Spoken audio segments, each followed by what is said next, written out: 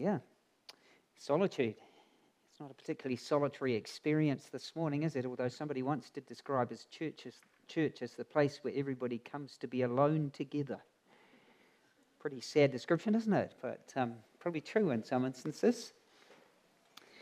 But yeah, we're entering into a series, another lens to look at Luke's Gospel today, starting a series on prayer.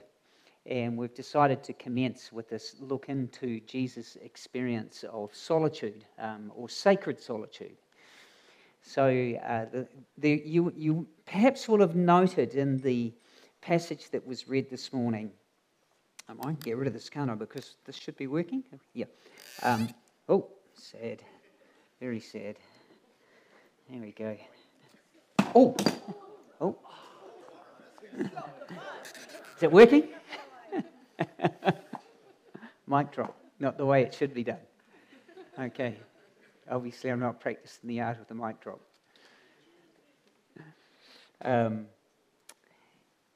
So there's this sense, when we look at that passage that we were reading, there's that little verse at the end where Jesus has healed this leper, and there's all this pressure of people gathering around. And it says the crowds came to hear him and also to be healed of their sicknesses, but Jesus often went away by himself to pray. And it's just this kind of little sentence that captures something about the nature and the rhythms of Jesus' life that point towards the source of his capacity and his energy for serving and living the way he did. And so we just kind of want to drop into that a little bit this morning and explore it. And we will create an opportunity with Barstool afterwards for people to come and offer comment or maybe share a little bit of your experience. Hi, Deb, by the way. Lovely to have you back. I was speaking to Justin. He said you may not come, because life might be so busy. But here you are. So that's great. So there's this rhythm here for Jesus. A story is told of a carpenter and an apprentice who were walking through a large forest, and when they came across this huge, gnarled and beautiful oak tree, the carpenter asked his apprentice, do you know why this tree is so huge and so gnarled, so old and so beautiful? And the apprentice looked at him and said, well, no, I don't. And the carpenter replied, because it's useless. If it had been useful, it would have been cut down a long, long time ago and made into tables and chairs or something else. But because it's useless, it's been able to grow in this place and become beautiful. And you can sit in its shade and now relax. Henri Nouwen, commenting on this story, reflects on this utilitarian culture that we live in, where we have the cultural voices and the internalized voices telling us that if we're not making good use of our time, we are useless, or what we are doing is useless. If we're not consuming, producing, performing, influencing, developing, contributing, having great experiences, ticking off our bucket lists, we're useless. And elements of the Christian culture that we live in tell us that if we aren't having special experiences or seeing miracles happen or blessings arise or growth occur as a result of our experiences of prayer, we are useless and our prayers are useless. So there's this kind of utilitarian view of who we are as human beings and who we are as spiritual beings, that dimension of us also, that affect us. Nouwen goes on to say, if we think about prayer in terms of its usefulness to us, what prayer will do for us, what spiritual benefits we will gain, what insights we get, what divine presence we may feel, God cannot easily speak with us. But if we can detach ourselves from the idea of the usefulness of prayer and the results of prayer, we can become free to waste precious time with God. And gradually we find our useless time will transform us and everything around us becomes different. I don't know anybody yet who I haven't met anybody who's arrived in that kind of place that he's describing at the end of that. But there's this invitation to see prayer in a different way. And Jesus clearly integrated this practice of sacred solitude into the rhythms of his life. At a stage in my life journey when I was in my late teens, I picked up a book I was living in a house in Perth in Western Australia. Most of the people I lived in the flat with, there were 3 others in the flat, they were all big dope smokers growing marijuana out the back of the flat. And it was an interesting world to inhabit. We had the police come to the property a couple of times and people taken away. But this was a period in my life where I was, among other things, really wondering about whether or not it was possible to have a connectedness with God as I understood God at the time, and that I was aware wasn't present. And I wandered very self-consciously into a Christian bookshop in downtown Perth and browsed the shelves and came across a little book called Postinia. And I don't remember anybody read that book, by the way? Anyway, one of the things that struck me about this book was this habit that Russian Orthodox people had of retreating into wild spaces for long periods of time and fasting and reading scriptures in an attempt to enhance their relationship with God.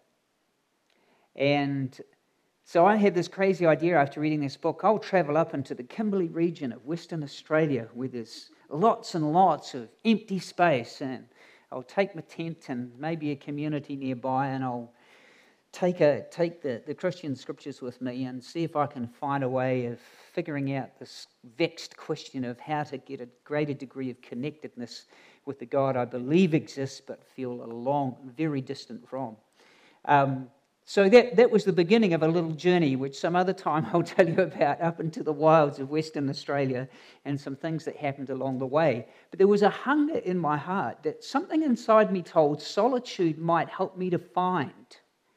But a sacred solitude, a solitude which would be dedicated to the purpose of finding some way of connecting with the Creator. And this here is what I'm seeing in this text of Jesus. Jesus is aware that amongst the press and the demands and the pressure and the insistency of the work that he is doing, he has to find time or he will destabilize and decentralize and lose the connectedness that creates the capacity to give in the way that he does. So the essence of this sacred solitude is spending time alone connecting with God. And, we have a lot of phrases in our contemporary culture, don't we? We talk about finding me time or just getting time alone. We talk about taking a break. We talk about recreation. And we use all kinds of other phrases. And valuable as many of these things are and important as they are, there's something about what's described here that is different. It's not simply any or all of those things. It's this deliberate withdrawal for the purpose of connecting, finding a way of connecting with the divine, with God, as we have come to understand God. So in my experience, me time, self-care, taking a break from people or doing stuff on my own is not the same as sacred space, valuable and as important as those things are. There's something different about creating a sacred space, whether you're creating it within your home because the weather's so lousy and if you go out you'll only be distracted by your freezing, shivering body, or the sun's so hot that you can't find shade, or some other reason, you can create sacred space within your home. And Jesus talked about that, didn't he? He said, when you pray, don't put on a display. Go into your room and pray to your Father in secret, who will reward you. The sense of cultivating a space. But there seems to be a twofold movement that present different kinds of challenges suggested in this phrase that Jesus often went away to be by himself and pray.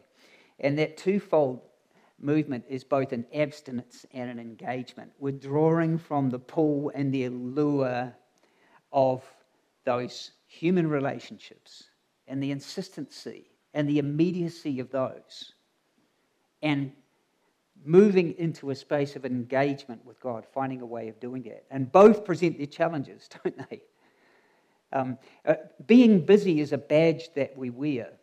It's often when people say, "How are you?" often an initial response is, "Oh, life's real busy."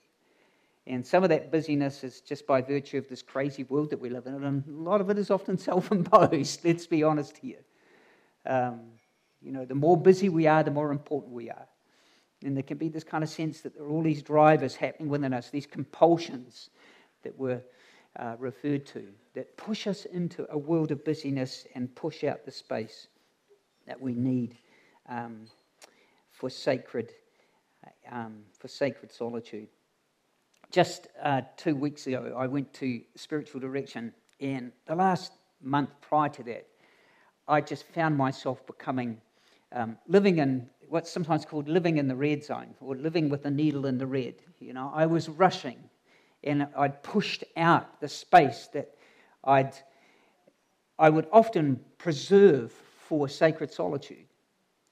And so I was feeling all of that. I was feeling disconnected from Jill. I was feeling like I had neglected getting in touch with my mokopuna. I was neglecting my study.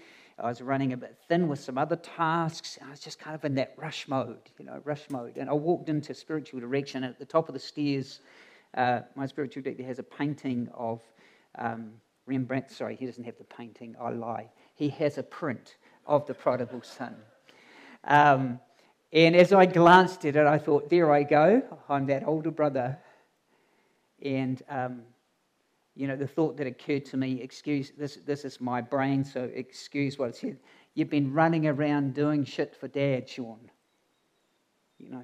Thinking that I've been doing stuff for God, important things. But I was standing off in the shadow, disconnected, in a sense, from God. And I walked into spiritual direction, and as per usual, there are some common questions that come in spiritual direction, and one of them was, what is it that you're really desiring?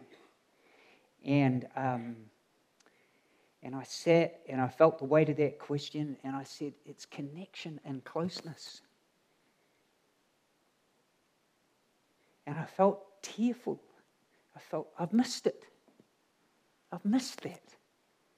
I've missed, in some way, however tenuous that might feel and fragile and thin at times, moving into that space where I can seek to cultivate and affirm the threads of connection that I have to my Creator God, the one whom Jesus encouraged us to call Father, not because he's some patriarchal figure, God forbid, but because that was an expression of intimacy and of closeness and connectedness.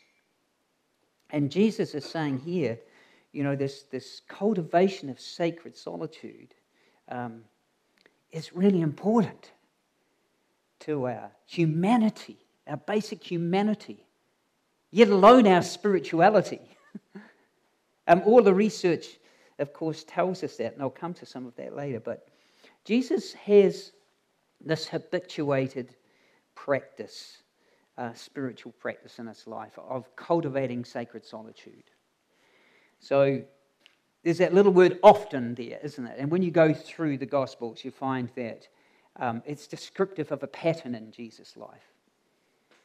Luke lets us know that this getting away for prayer was a commonplace event in Jesus' life. He cultivated it. He describes it as an often happening event.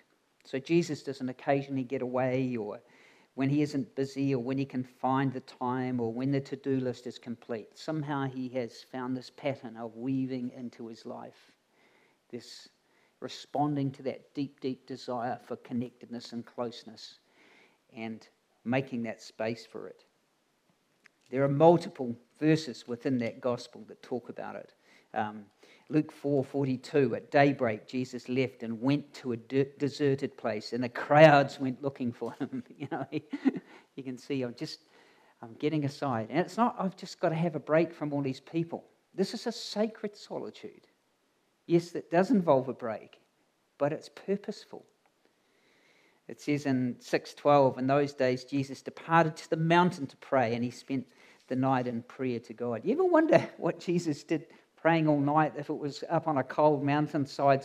I don't visualize him kind of sitting in the one place, to be fair, with a nice kind of a goose down jacket on, keeping him warm. I think he was probably moving around the mountain a little just to stay warm, but hey, maybe not.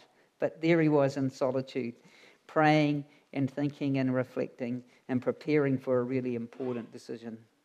A number of other passages just talk about this solitude that Jesus enters into. And there's this beautiful picture of him either up on mountains or in gardens or in the wilderness, finding wild, isolated spaces that he feels that he's able to connect with God, and the creation surrounding him facilitates that in many ways. We did this little exercise. I don't know how many of the men did it actually, but I invited on retreat last weekend the men to consider spending time finding a tree and just meditating on the tree. I found a tree perched on a little mole, and the root system was all exposed down the clay bank, and it was just like it was clinging on to this. Well, it wasn't clay because they're probably not clay soils there, but it looked clayish, these lumps of soils. But it was still standing tall as it clung there. And I just spent about 20 minutes just with the tree and, touched it, broke off some leaves and smelt it, and just engaged all of my senses in the experience of connecting with the tree, and then stood back and looked at it from a distance and then stepped up close. And there are a number of thoughts that come to me, but there was an invitation that this tree seemed to give me. And that was the invitation as I thought of those roots going down into the soil, and how as they grow down into the soil, they are growing down into places that are as yet unknown. And to me it was like an invitation to reach down into the unknown places of relationship with others, places I haven't been before, in order to draw new nourishment up into my own life. And it was just a simple invitation. It led me to think about some of the relationships that are important to me, and how can I grow down deeper into those relationships? What might help me to go into those places that are unknown yet, but there are nutrients and possibility of nourishment awaiting me there. So just a tree in that space was able to be a simple messenger of something important in my life. Henri Nouwen says that in the spiritual life, the word discipline means the effort to create some space in which God can act. It means to prevent everything in your life getting filled up and creating a space in which something can happen that you hadn't planned or counted on. So creating the space allows for the experience. Some pretty excited South African rugby fans this morning, possibly. Maybe they were English. Maybe the word's already out and I'm faking it here and everybody knows. But we know the result of last weekend. We think it's something which is present to us. Well, one of the things we know about sport is that the drills and the training that needs to take place before they go onto that field of performance bed in the habits that are necessary to be successful in the game. And there's a sense with the practice of sacred solitude. It's a practice, it's a habit that is able to equip us for our agency in the world beyond. And when it's not present, then often what happens is the capacity that we need to walk into those difficult stresses and situations is not available to us. A little bit like what I was feeling the other week. I was in the red and the needle needed to come back and I needed to find space. I'd like just to create some space now for us to think some more about this and with the Barstool, because this is a community that's rich in this kind of experience. You know, I've got a wafer-thin experience in this. Many of you have deep experiences and insights, and also profound questions, because entering into sacred solitude is a challenge as well as a reward. It is difficult to create the space and to do it well and to find meaning and ongoing sense in it. So here comes the chair.